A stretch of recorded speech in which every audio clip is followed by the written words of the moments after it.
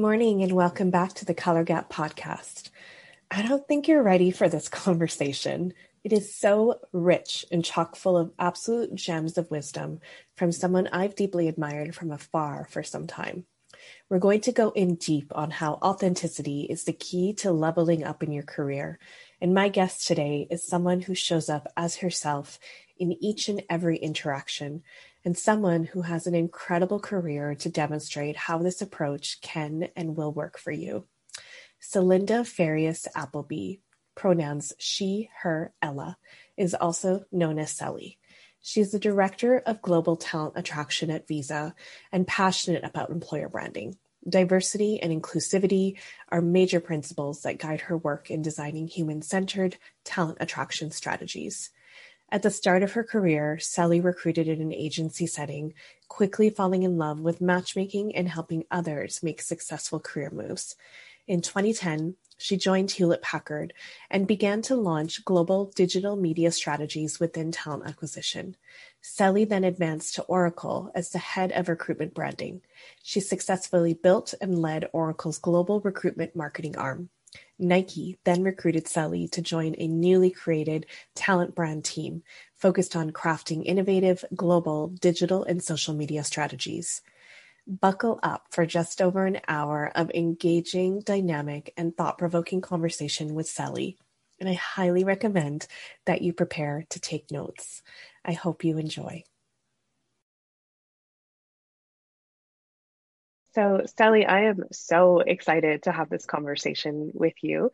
You are someone whose career that I have admired from afar for a really long time. I think I discovered you first on Twitter a number of years ago. And in 2019, when Minda Harts released her book, The Memo, you did this incredible gift to your network around offering up the book to a couple of folks in your Twitter network. And I was actually one of the lucky recipients of that gift. And I'm super grateful for that. The experiences of Black women and women of color are obviously really different than someone like myself as a racialized woman in Canada versus the experiences in the US. But the book was such an important sort of milestone in my journey, navigating through even moving this podcast forward, because it finally kind of gave validation that our experiences as racialized people are a little bit different, and how we show up in the world and the access that we have to opportunities is not the same as those that are in the majority. And so it was a real gift, and I'm forever grateful for that. And to have the opportunity to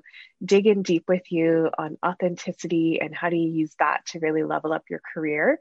It's such an exciting opportunity because I think the audience will really connect with your story and your expertise, as well as the opportunity for us to understand how you've done it. I know people resist a lot around bringing their authentic selves to work because there's a lot of fear of retribution of some sort and backlash, or people not taking you seriously in the right way. And so the things that I've seen of you, you just show up as your authentic self in all of the different platforms that you have, and even in just an hour engagement. And I'm just super thrilled to have the opportunity to dig in deep with you today. So welcome.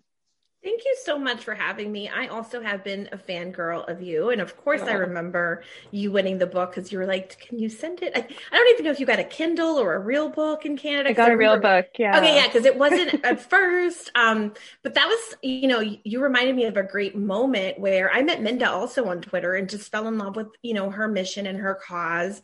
And thanks to some silent angel investors, I was able to take my 5-book investment and convert it into 30 books for my network, which was fantastic. I think oftentimes providing access, right, to those opportunities are very limited for, people of color, women of color, right? And so I wanted to be able to gift that so people could grow as much as I was growing, because I also devoured the book the minute it came out and followed Minda around and went to like 3 of her events. So I was definitely very invested in that work for sure. I love it. Paying it forward is so, so important. And it's just a great place to start the conversation as well. And really even looking at some of the background of how you got to the place that you've gotten to in your career, I think would be a really great opportunity to also get to know more about your background and your pathway to your line of work. You work as a global talent attraction leader. And I'd love to know anything you would like the audience to kind of know about some of that context with your background career-wise, and any insight you might have into you as a whole person as well. Sure. So I recently came to the is it conclusion probably that I am a first generation white collar employee because my family isn't in corporate America. I did a podcast not too long ago where someone introduced me to that term, and I was like, is that a thing? It's a total thing. So many people Yeah. talk about it. So I will say my parents immigrated from Chile here, and I was raised in Maryland with my siblings. I come from a fairly large Chilean family, Chilean American, and I grew up in Maryland, grew up in the DC area. My first job was in recruiting. I was a receptionist, horrible receptionist. I still haven't improved my administrative skills, I will be honest, but it was at a staffing company. So I'm going to date myself, but monster.com was big. To be fair, I was a bartender forever. And my dad was like, get it together. You went to college. Like, I get it. You're making money, but get a real job. And so we bargained and I got a switchboard operator receptionist job. And I literally hung up on everyone, but I had a great memory. And so when they had me in the bullpen, they would be like, we need to fill this rack. And I would be like, oh my God, do you remember the guy with the hat? Couldn't remember names, couldn't remember skill set, but I was really good at the matching and I fell in love. So instead of firing me, which they totally should have, they made me a recruiter. And I remember them saying like, it's okay if you fail. Like they were very low expectations. I ended up shining and making like $30,000 my first month in commission just because of that people match. And I became addicted and I didn't realize, which I have a very addictive personality anyways. Like if I get a thrill from it, it just becomes my life. But, and I've stayed in recruiting forever. In 2007, 2008, I was pregnant with my twins. And I decided that I needed a slower pace. I'd been in that headhunting, or I don't think they call that anymore, but staffing for profit. And I got it in my head. I wanted to join corporate America. Let me tell you, it was so hard to crack into corporate America. I applied. I mean, all of the things I hear job seekers say today, no one's looking at my resume. I'll be frank with you. My last name was Farias, so I didn't have the Appleby last name because I was like kicking and screaming to convert over. I got into HP through a referral. One of my really good friends, her brother worked there, and I joined HP as an Appleby. I think my ex-husband at the time was like, just change your name, right? Like it's time. We've been married for a few years. I will say, I think that helped quite a bit, having a more Americanized last name, right? Because Celinda is kind of like, what is she? You don't really know. But the Appleby name really got me in the door with that referral. And I started off as a contractor. And I will say within 6 months, I went perm. I hustled my butt off. I didn't even know what sourcing was, but I invented it, reinvented it. And the way that my career has progressed has purely been through hard work and raising my hand to do more work. So even though I was severely busy as a sourcer, there was an opportunity to join a couple project teams at HP to work on the employer brand. And my boys were little. They were 2. When I look back, like, wow, you did all that. I don't know if I'd tell women to do that today because we're heavily burdened anyways. But that's what I did. I raised my hand. I took on more work, gained the experience. HP invested in me. They sent me to classes where I learned marketing, learned brand work, and became a true proponent of the work, right? Where they promoted me. I will be frank with you. I didn't go to school for marketing. So I've always had that sort of, I hate using the word imposter syndrome, but that thing in the back of my head that there's always someone better at this, right? And for years, I've always said, well, that's not my strength. I'm a better. But the reality is I've been in this space for 15 years working for Oracle, HP, Nike, now at Visa. And so at some point I was like, you need to stop dumbing down your experience and own it and live it. And I think that was the turning point for me, right? Just being comfortable in looking at my resume and saying, okay, I did that and I should be more boastful. Women aren't boastful, right? We don't Yeah. brag, right? If anything, we downplay the things we do. And I think that was the changing point for me, and especially in my career, because I started pivoting into higher and bigger roles. And with Mm-hmm. bigger roles come bigger salary, right? Mm-hmm. And as a single mom, now I'm divorced, it was always about the salary for me. I'm not going to Mm-hmm. lie. Mm-hmm.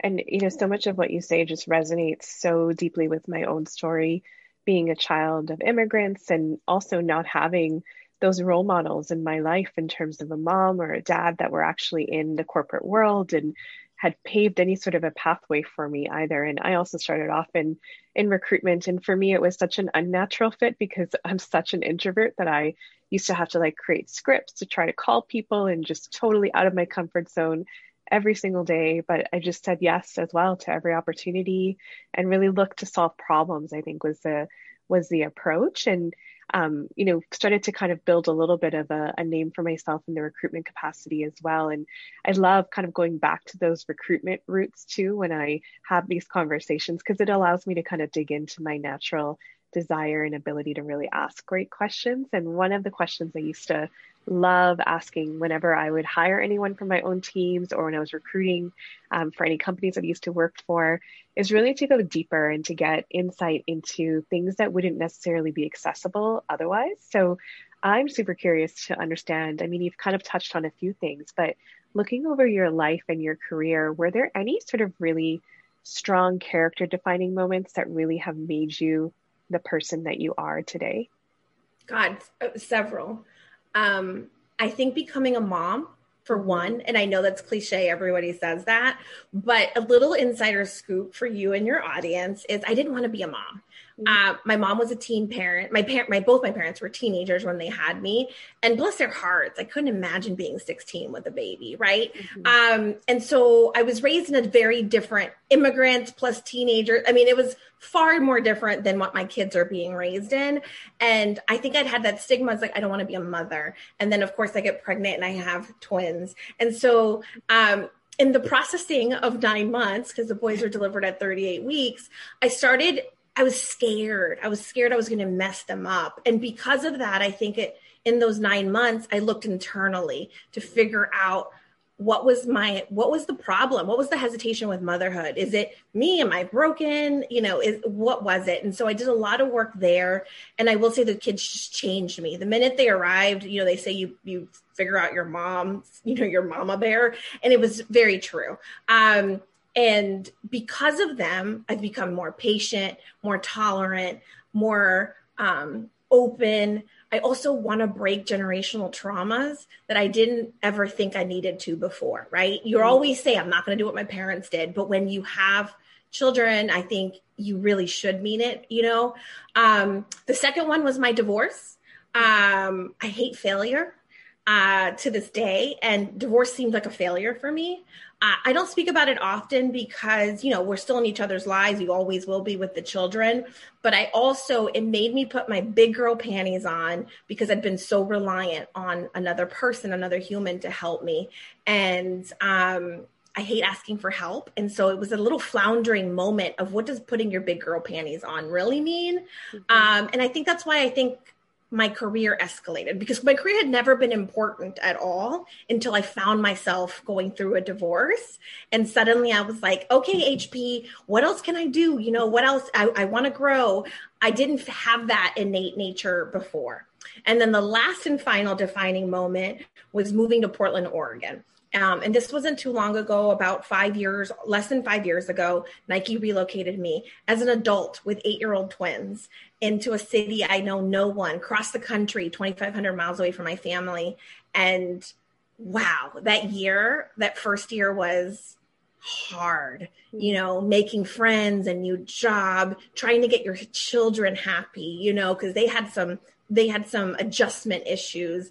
And in that year of solitude and growth, I really do feel that I came out this person that I am now, right? I mean, I think she's always been there, but this Mm-hmm. person of, let me help you get through that struggle because I went through it and I had to pay a lot of people to get me through it. There wasn't anyone that was like offering help, right? And Mm-hmm. so if I find that someone is going through a moment in their career that's challenging or in their lives, I definitely go into aid mode. And I think it's helped me a lot in the past 5 years. I think in that whole karma of helping others, you get a lot of goodwill back. Mm-hmm. Oh, I love that so much. It's really centering other people in the dynamic so you can really use your life and your experiences for purpose, right? And all of those experiences that you navigated through, they just create this resilience, right? And the ability to take on different challenges that you probably would never have expected yourself to push through. And I think that's what makes the ability to connect so much deeper, and that authenticity is so much easier to access because you're not afraid of people not liking you. It's like you've been through so much looking back over your life, right? And I think that's a beautiful thing. And I really do think in every interaction I've ever had with you, primarily previous for the last number of years, it's really been online. And the thing that's always stuck out to me is that, your energy and your presence are really, really contagious. And you just ooze that authenticity. And it's really obvious when you're on your Instagram or your Twitter. And it's just like, I feel like I know Sally. And that's kind of the beautiful thing in terms of our ability to connect as well. And it's obviously it's working for you in your career and as well as the platforms that you're building and you're working on. And, you've worked, as you mentioned, for some massive brands like obviously Visa, Nike, HP, Oracle, and you have a really strong and loyal following online. And I'm curious to know as well, like, what has this approach to showing up as you are, what has that done to really advance any goals and intentions you've had throughout your life and your career? I will say it's hard at first, right? As anything that you try out new is. But the key to being authentic or, just showing up as your true self is exactly what you said. Like once you're comfortable with the ugly parts of you, and we all have ugly parts, right? Or maybe they're not ugly, but we think they're ugly. Is when you can be truly authentic because you don't care what other people say. Like you've accepted them, right? You've accepted this horrible past or this habit or whatever. And if someone brings it to you, you no longer have to deny it. This is who you are, Mm-hmm. right? Mm-hmm. And I think that has been the key. But I will be honest with you from a career perspective. It's intimidating to some of my leaders that people know me, right? Or that I live a public life. And it's not super public, right? But, a great example would be the last time I went to a conference in person was at the LinkedIn Talent Connect. And I went to Dallas with my entire leadership team at Visa. And as we would walk through the halls of the convention center, people like, Sally, Celinda, hey. And, as people do, right? Because I'm very open and warm, and everybody with me was like, how do they know you? Like, what is happening? And of course they were shocked, right? Because no one did that to them. And so it's not their lived experience. And two, I think they finally figured out who I was, right? Because I think it gave them an insider scoop into my life, right? And I think at that moment they went to go look for me online and see, and they're like, wow, you really are who we see is who you are online, right? Mm-hmm. And I thought that was a great compliment because my kids say I'm a fraud online, so it's good to hear from adults that it's not true. Anyways, I will say, so being authentic has helped online in general, right? So meeting people like you, meeting people like Minda, and increasing my network, and just keeping up with the, hey, I'm here to help and how can I help you, has always been helpful. From a career standpoint, it can be a little intimidating because the lines are blurred, right? In Mm-hmm. fact, I always joke, people call me Sally except at Visa. And I just think it's like they don't feel comfortable with that name, even though I've introduced myself that way. They still see me as Celinda Appleby and whatever image I took on day one at Visa, right? Mm-hmm. And I think changing those stereotypes is hard. But you do it one person at a time, right? Yeah. When people finally, see what I post on LinkedIn or Twitter, and they're like, wow, like I'm reconciling that you are a much more multidimensional human beyond, your ID photo. And Mhm.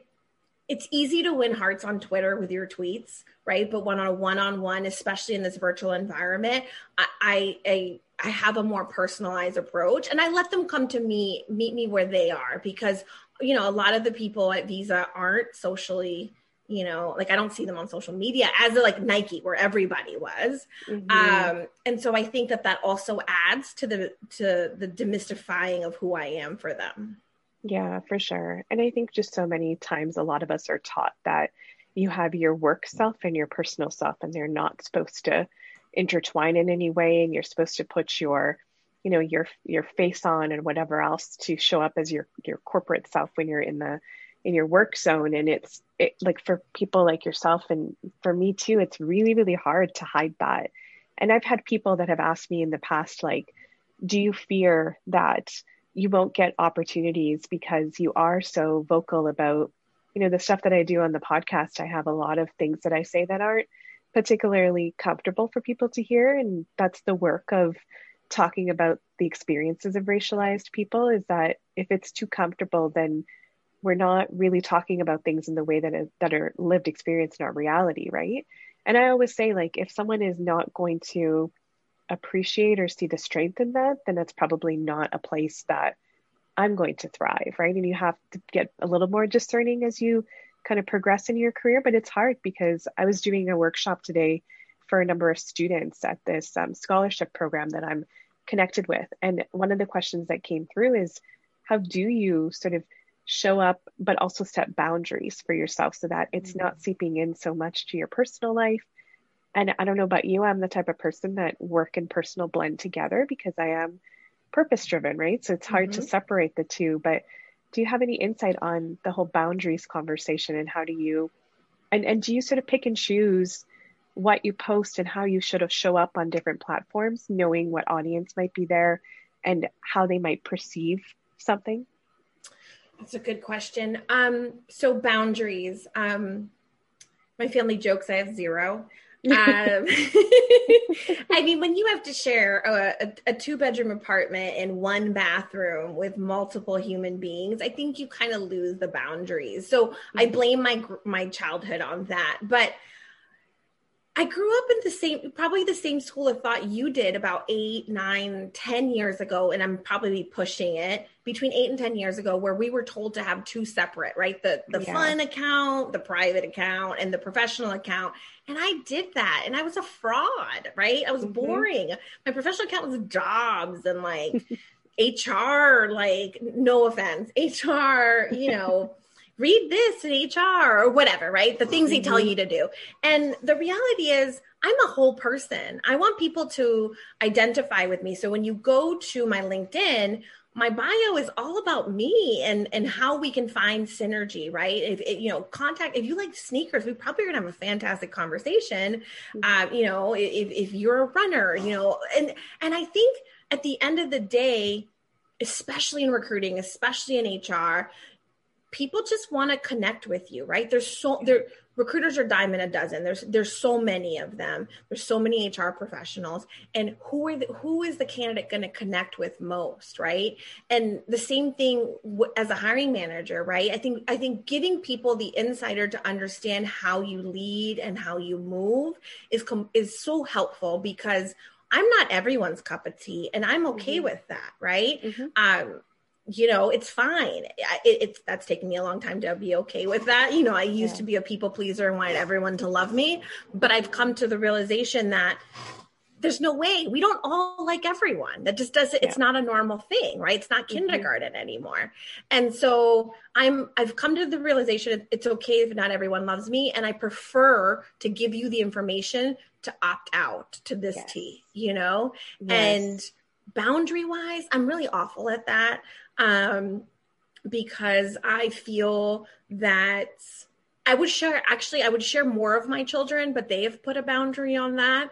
And I will tell you the first few months was really difficult for me to understand that. But I also understand that they don't want to be on my social media. And so that's an example of a boundary that I won't cross, right? Unless I ask and get permission. It's like going to the PR firm to get them to agree too. But other than that, no, I want you to know that I'm having a horrible time dating and that I'm also interviewing a recruitment marketing analyst. And by the way, we're in a panini and I'm no longer wanting to, I tweeted today, like, I'm not going to wipe down my groceries anymore. I'm sorry. I drew the line on that, right? And I think that that makes it more relatable. And I know it offends people, but those are the people and the opportunities I don't want. And I think saying no to things comes easier with time in your career. It comes easier when you have a financial backing, right? Mm-hmm. So, if we rewind back to that moment, I told you when I was going through a divorce, I didn't have money. We were splitting finance. I was broke. Wasn't making a great amount of money either. I couldn't say no to things. I had to be a little bit more flexible, right? I had to hustle a little harder. But now, years in corporate America, years of financial advisors helping me and stocks and all the things that you get with a corporate job have put me in a place where I feel like I can say no to things that don't jive with my vibe. 100%. And I feel like by sort of tapping into that authenticity, you are expanding your network of people that know the whole you, that will be willing to go to bat for you, to support you, to help you. If you need the support, if you need a referral, if you need someone to, help with something that you're looking to do to promote something that you've got going on, it just becomes like you've got this community that gets built from that place of authenticity. And I think I can't say it enough to people how important it is and how much benefit you get, especially if you are purpose-driven, you desire to help in some capacity, breaking down some of those things with respect to your work and personal and not blending them or blending them allows people to really connect with you and not be so afraid of, someone that happens to work in talent acquisition or recruitment or HR, talent branding, any of those things at a big brand company, right? It just humanizes everything about that experience. And so I think I say more power to you. And I hope that everybody that's listening to this conversation sees the value and the benefit of doing that for themselves as well. Because at the end of the day, I mean, the things that got you this far, it's like your home training and the things that you've navigated through all of that change means that you can probably get through a lot of different things if things don't work out or if someone happens to say no to you, right? There's so much opportunity that's still available. And I also think it's your goal, right? So maybe 5 years ago, my goal was to get all these people to love me by witty and funniness that my kids say I'm not. But, by being witty and funny and creative, people are going to love me, by sharing my knowledge with the world about how to do talent brand, they're going to love me.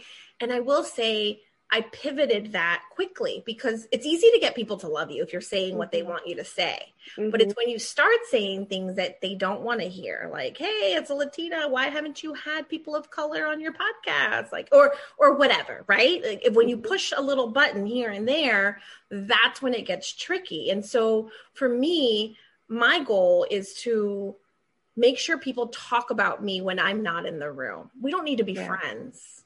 Yeah. But if you can positively speak about something I have done that either moved you or motivated you, that to me is far more important than making friends, because I have a great friend base, right? I always love more friends. I'm an Aquarius and just how I roll. But to me, the value in your network is having them talk about you when you're not present. And that is a far greater strategy that I've seen work. 100%. What does Oprah say? That it's a tweetable moment? I feel like that was totally a tweetable moment. I love that. And, when I was creeping on some of your profiles to do some research for this conversation, I came across a post that you had on your Instagram feed that just really jumped out at me because it sort of speaks to this whole idea of finding our true selves in these environments that aren't always open to that. So it said that let your vibe be a product of your heart, not your environment.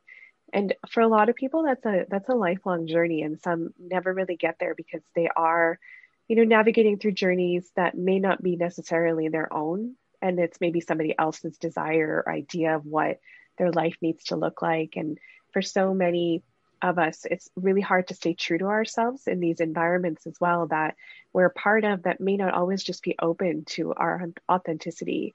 And I'd love to know how you really got to a space in your life and your career where your heart is the thing that really leads you.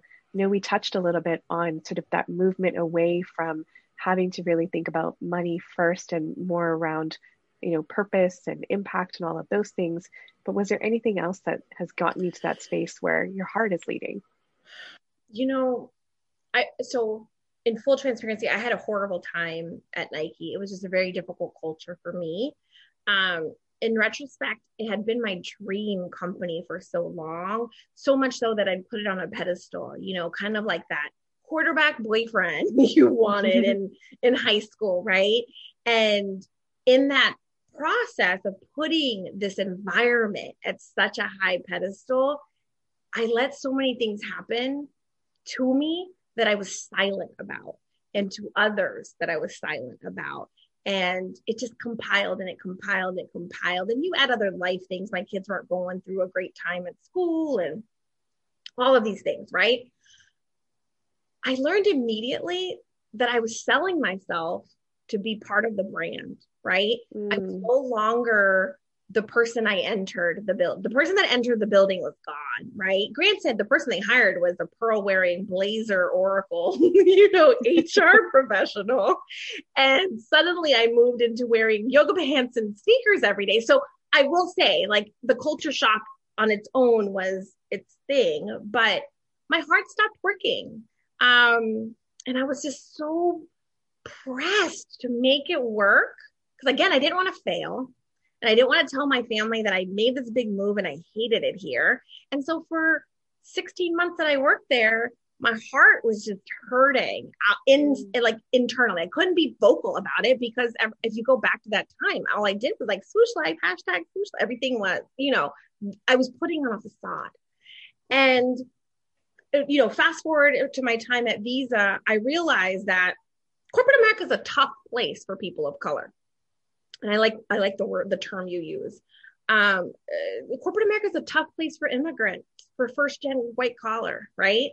Corporate America is a hard place if you didn't go to a fantastic university.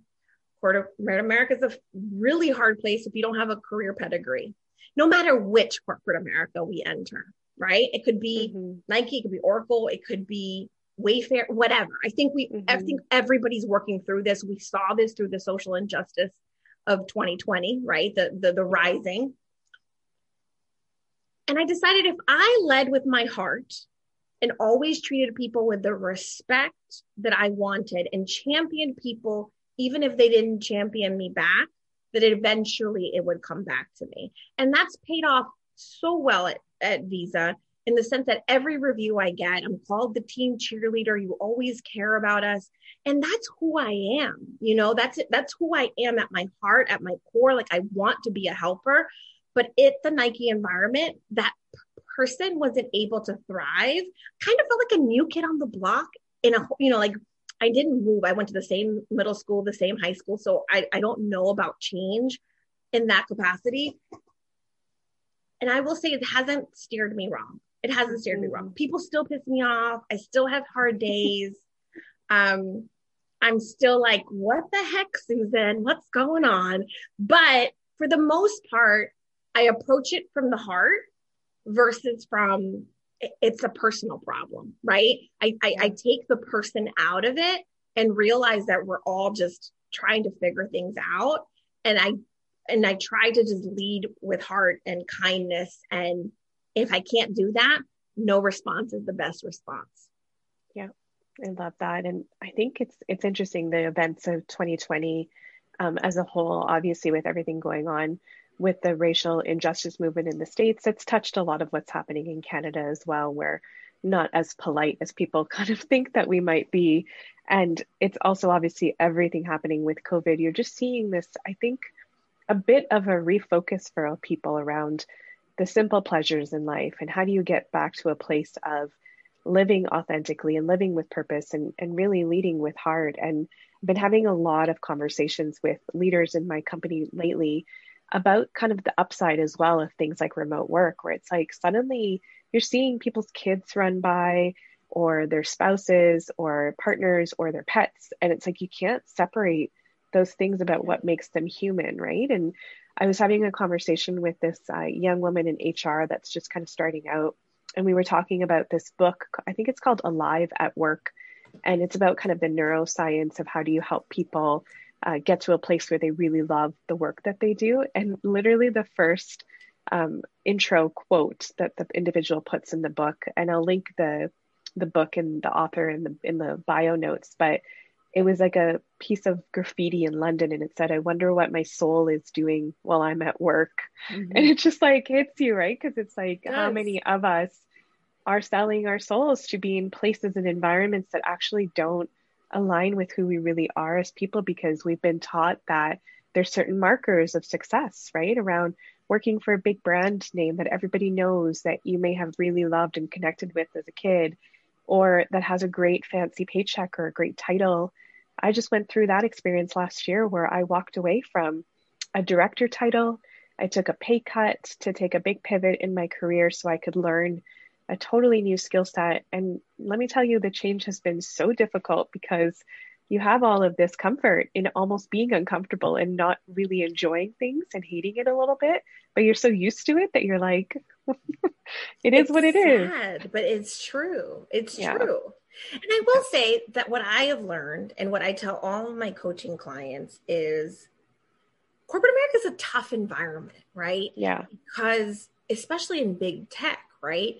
We're all producing, churning, burning, right? Usually Mm, super lean, right? yeah. Headcount is low, and you're gonna get that no matter where you go, right? Mhm. And so it's becoming okay with some of the things that happen. And I know other people are going to disagree with me, but I'm not ready to leave corporate America. And so there Yeah. are pieces where I'm like, I wouldn't do it that way, but okay, that's fine. Right. Of course, I Hmm. draw the line at microaggressions. I draw the line at blatant racism. I mean, I draw the line, but there's things that happen on a day-to-day basis just because corporate America hasn't been run by people like me or you before, that we Yeah, just wouldn't do it this way. exactly. And it's almost like separating yourself a little bit to recognize that it's not personal, and you're also in a position where you can have that influence one person, one conversation at a time. And it may not change the world, but it could change someone's experience and their perception of themselves. And that in itself is super important. And it kind of leads nicely into my next question around, what advice you might have for other racialized women, women of color, they're really struggling with finding ways to show up as they are in their workplaces, because there's a lot of risk, right? There's this fear of rejection, of discrimination, of being overlooked, of not being taken seriously. How do you advise someone who's kind of nervous about, showing up and talking about things that might not have been appropriate in the workplace a couple of years ago, or is a real passion for something that maybe people don't expect of them, or is trying to move past these microaggressions with their boss, or ideas and stereotypes of what they're capable of, because people have this idea of them maybe being the model minority or whatever that might look like? What advice Right. would you have for women like that? Oh, it's such hard because I live it every day, right? Hmm. What I will say is clean slate, right? So when you start a new job, you are able to teach people how to treat you, right? So what I will say, prior to joining Visa, I was raised by immigrants. So it was always work, work, work. They email you, you answer, everything was very much, it was just the way I was raised. Like, you never didn't respond to your manager, right? But I made a cognizant effort to join Visa and be very clear that I wouldn't work weekends. I mean, this is not what you're asking, but I wouldn't work weekends and I wouldn't do this. And I have stuck to it, and that even means that my boss texts me sometimes, after 7 p.m., especially if it's something silly. I'm momming. I'm not going to do it. And I think if we start that, sometimes starting a new job is easy, right? What is really hard is if you've been at your job for 3 to 5 years and you wake up one morning, you're like, I'm going to be the person I want to be today, because then the folks that you've been working with for 3 to 5 years are going to be like, what's going on, right? And so I find that I wouldn't recommend anyone to do unless that's a much harder. But if you're entering a new job, decide what you hated about your old job and that person that showed up at that job, so you can create a plan to not do those things, right? And for me, overworking is been always what I thought. Like, if you overworked, you'll get promoted, you'll get all more money. The reality is that is not true. Overworkers aren't getting more bonus, aren't getting more RSUs. In fact, we're probably seen as low impact workers because we're always so busy, right? And so I think it's that reframing. But the second thing is, if you're stuck at your job and you can't make moves, is try to find people that look like you, right? And build your own internal squad. And when you start feeling comfortable around a few people at your company that look like you, and you start growing that momentum, and it can slowly show up across, other people. Microaggressions with your managers. This is a great question. So for years, I've never said anything. I've always been like, okay, well, that sucked. And then I would be so upset, and now I've gotten to the point where I'm still upset and I still don't say anything in the moment, because I'm a hothead and I wear my heart on my sleeve. So you're going to know immediately I hate you. Like, that was wrong. I sleep on it. I type up my angry, response, don't send anything, sleep on it. And then the next day, or, the next available opportunity I have, I'll say, hey, do you mind if I give you some feedback? You said XYZ in the meeting and it bugged me, but I know it probably bugged the other women of color on the team. And here's why. And I've done that at my current role at least 6 times, very uncomfortable conversations. There was a situation where someone kept cutting me off in front of a vendor on a very large 40-person meeting. And I, in the moment, said, hey, I'd appreciate if I could finish. And I knew that was jarring, for a woman to say to a man. And I could see it in the vibe. And then I followed up by, contacting him and his manager and saying, listen, women, and here's some data, here's some articles I found for y'all. Like, I'm not trying to be a brat, but women are consistently cut off. And you asked the question, and then I guess I didn't answer it fast enough, so you decided to talk over me. And I just don't think that was cool. And also don't think you should do that again, right? I will say it was very well received, because people don't do that often, because there's an emotional labor to having to do that, right? And so what I'm saying is, take it on if you're in a mental capacity to do it, right? Because you're doing the service for others, right? He'll never do that to me again, but I bet you he won't do it to any other woman again either, because he'll remember that moment we had. Yeah. And that's how you change. And again, I think it's one by one, right? Now, if I was a millionaire and an activist, and I'm currently reading this book, like We Should All Be Millionaires, she's got me, Rachel Rogers has got me fired up. She says, when you're a millionaire, you can help the cause, right? That's how you make change happen, right? It takes money to lobby. It takes money to create policy. And I want to be that person, because then you would ask me this question and I'm like, working with lobbyists, we're going to change laws. But in my role today as a single parent with a good financial resource, but not a millionaire, it's about changing minds and hearts one at a time, and being comfortable in your skin to call someone out in the moment, or as close to it as possible.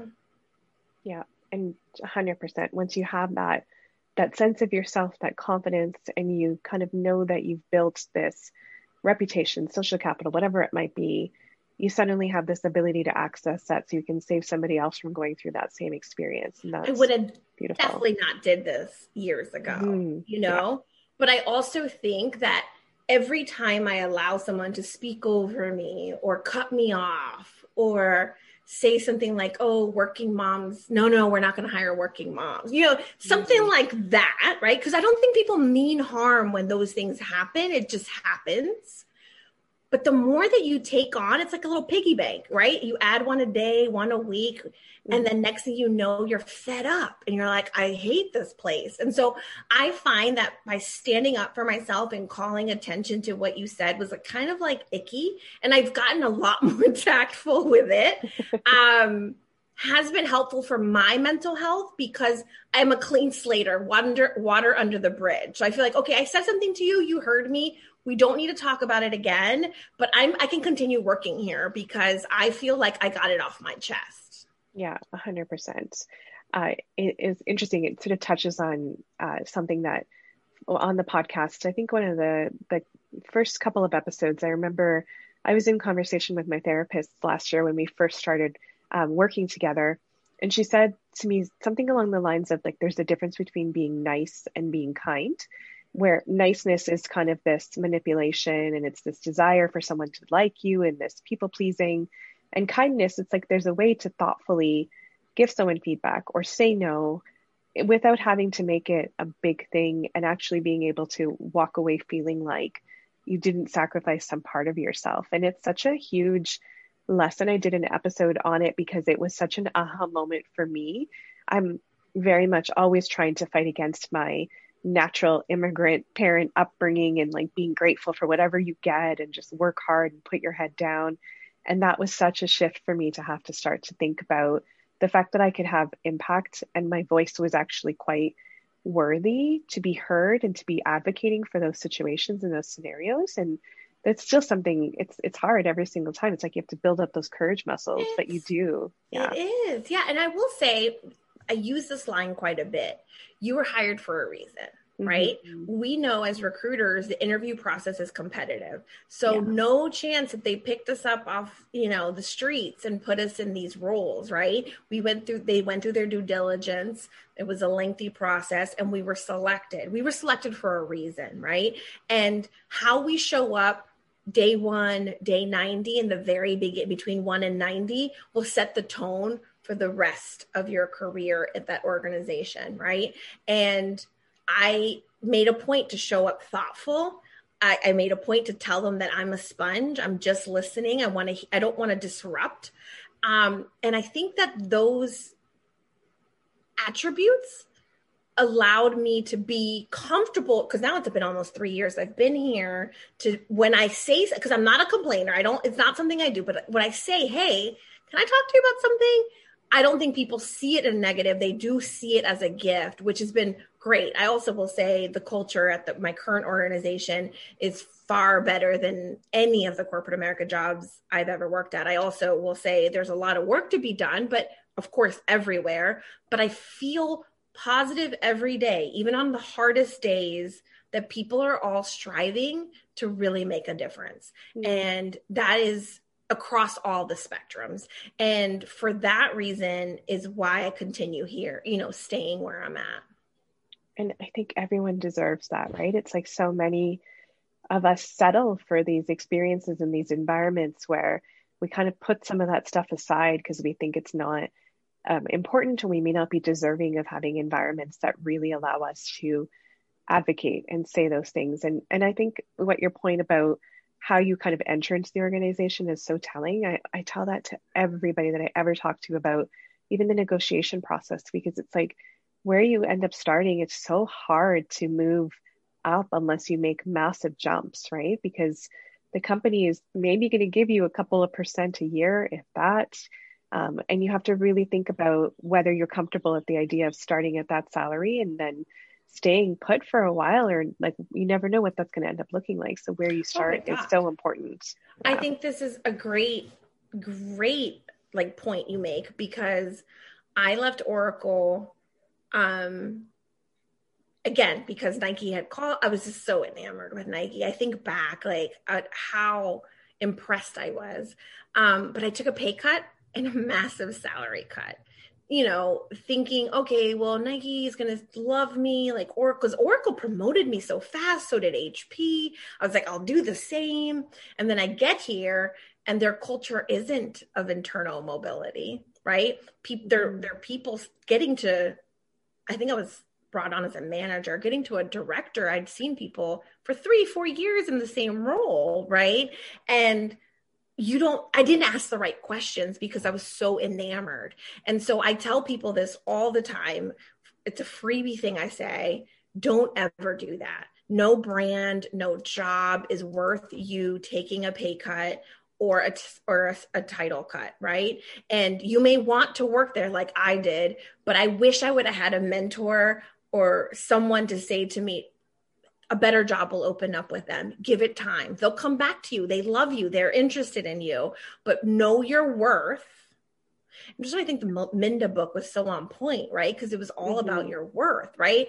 And it was eye-opening because it happened after I left Nike, but I didn't know my worth back then. And so that allowed me to just go like star-eyed emoji into this job where I already sold myself short. So combine that with a very tough environment, a new environment, and a lot of microaggressions that were happening. I was already feeling low because went from one, echelon to another, and there was no changing it. I put myself there. Mm-hmm. Yeah. And the environment can just suck everything out of you, and you sometimes don't realize the impact that they can have until you're in it, right? And I used to work for an organization where I would tell people all the time, like, take your rose-colored glasses off for a moment while I tell you what the reality of what it would be, because it is great. The company that I worked for previously for like 6 years almost was amazing, but there was also certain elements of the culture that weren't necessarily seen in their branding and the way they positioned themselves as an organization. And so it's so important for people to be really discerning and ask those really tough questions in the process, because it should be a two-way dialogue, right? And a lot of the time we don't actually advocate for ourselves in that experience I either. think people like wearing the rose-colored glasses in corporate America because of the big salary, because of all the perks you get, right? Yeah. I think the rose-colored glasses are better than the dark shades, right? Not making excuses for them, but I think that's why the Googles and the Amazons of the world thrive, right? Because you develop a level of complacency, or we call them rose-colored glasses because it sounds so much better.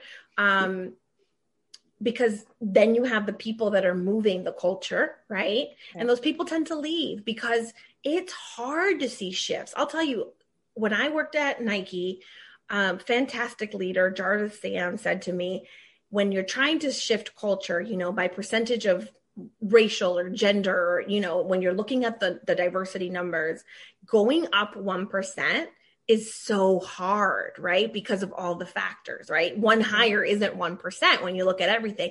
And I never understood why our numbers weren't moving when we were working so hard to change the culture with events, with all of the things that, the company was doing.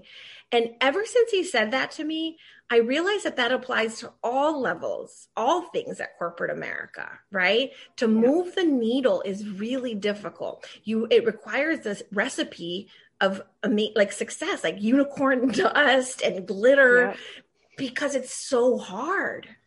Yeah. And it's so risky for companies to even start to dismantle any of the things that have made them successful, because it's worked for them for so long. And what motivation do they have outside of sometimes just public pressure to do the right thing, right? So, and I hope that all of the black boxes we saw and all of the things that people committed to do stick, because I would love nothing more. So many organizations said, in 3 years, by 2025, we will be 50% Black and Latinx.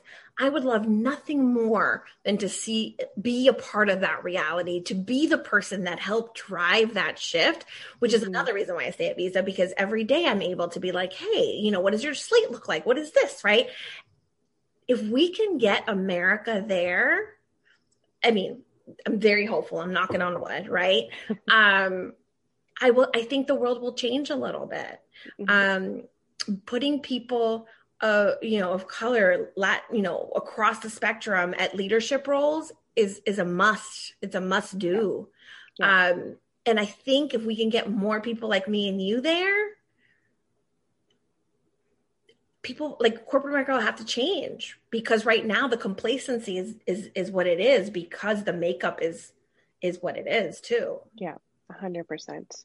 I mean, and I could sit in this conversation with you for hours more. I mean, it could go in so many different directions, but I'm also really mindful of your time. You're at the end of your day. And I will say, I was so exhausted today, and this conversation just completely lifted all of my spirits and my energy. And I really appreciate everything you brought. And I'd love to kind of ask if there, if the listeners have one thing that they take away from the conversation around authenticity and using that to really level up your career in a meaningful way, what do you think that that might be that you'd want to leave them with? So for me, because I've been online for so long, Hmm. authenticity shows up on social, right? That's how people find me. But I don't think that's the answer. I think the answer, it doesn't have to manifest into that. And great if it does. Great if you open up an Instagram and that's who you are. Like I totally celebrate that. But I think it starts in your heart. It starts in your day to day. It starts in making small changes. I'm over here being positive and giving you all these amazing ideas, but it wasn't like this all the time, right? I posted something on Instagram today about the disgusting goo that, caterpillars have to go through before they become butterflies. And I think if we can all be okay that we're all have to go through those multiple times, it's not just one time, and we are open about it, slowly but surely the world will change, and then you can show up as yourself, and it can manifest on LinkedIn, it can manifest everywhere else, but I ask that you just manifest it in your day to day. It starts by saying hello to your neighbors. It starts by over tipping your waiters, your service providers. It starts by being a good human being to the people in your network first, I think. 100%. And just even shifting your mindset to see all of that as your way to contribute in your day to day, even if it feels small, it shifts your energy, your vibe, all of those things, right? And starts to attract more of that good manifestation of good people and great Mm-hmm. conversations, more community. I think that's all incredibly important. And I love that that's kind of where we end off, because that's exactly where we started, was finding like-minded values in one another and being able to share some of those experiences and utilizing the power of social to do that. And whatever, like you said, whatever it And looks not like, as long as you expecting manifest. anything, Yeah. right? I think Yeah. that that's also a very big thing. When people come into a relationship or a friendship with me, and I don't even mean like a true relationship, I mean just mean like a connection. Hmm. If you're expecting something from me, that makes the relationship so much harder, right? But Yes. if you are just vibing and you're good people and it just works organically, to me, those are the best connections because I'll never let you go. And if you ask me anything, I'll do it for you, right? Yeah. It's those forced relationships that we do them. I know we do them. I've been Yeah. so cautious to not do them anymore. But those are the relationships that kind of like they're energy vampires. And Hmm. if you can also block out the energy vampires and find your squad of people that really are like you, and it takes time, that'll also help you be your real self because you feel comfortable being yourself when other people are with you on the same journey. 100%. And validate those experiences and can really see you for who you are and allow you to stand in your worth and your power. And I think that's And a beautiful celebrate way. each other too. Like I Yes. feel like we don't Yeah. do that enough, right? Yeah. We don't gas each other up enough. Hmm. And I want to change that. I don't know how I'm going to do it, but being, if you meet someone that's cool, put them out there. I mean, like for like you've been doing this podcast, I didn't even know, and now it's like my mission to tell the world about it. Um, and I think that it starts with that one person, right? I mean, I posted Yeah. today, follow you, and three people are like, I did it, done. I'm like, great, like and three doesn't seem like a lot, but three converts to more, right? And Hmm. I think it's a free way to just continue the positivity by gassing each other up and elevating the work we do for each other. Yeah. We're all in it together, and you're not in it alone as an individual navigating through these experiences. And that's exactly what I want this platform to really, like, what I want to shine through the most is that people know that they have community and people that have navigated through Love those it.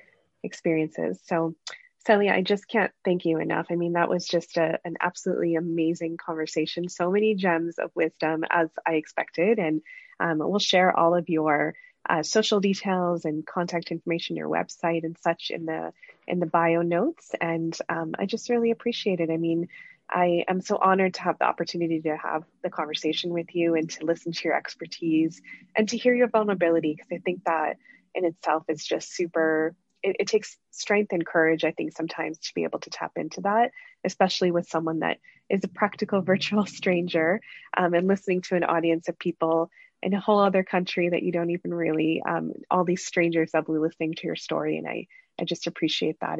It's meant a lot. So thank You're you. incredible, and I'm a big fan. And if there's, already, I'll repeat it, but if there's anything I can ever do to elevate you and the work you do, you're doing fantastic. I love your podcast. And so I appreciate you just making space for me to tell these stories. Absolutely. Thank you for saying yes. And I will wish you and the audience a good rest of your evening. And thank you for tuning in and look forward to the next conversation.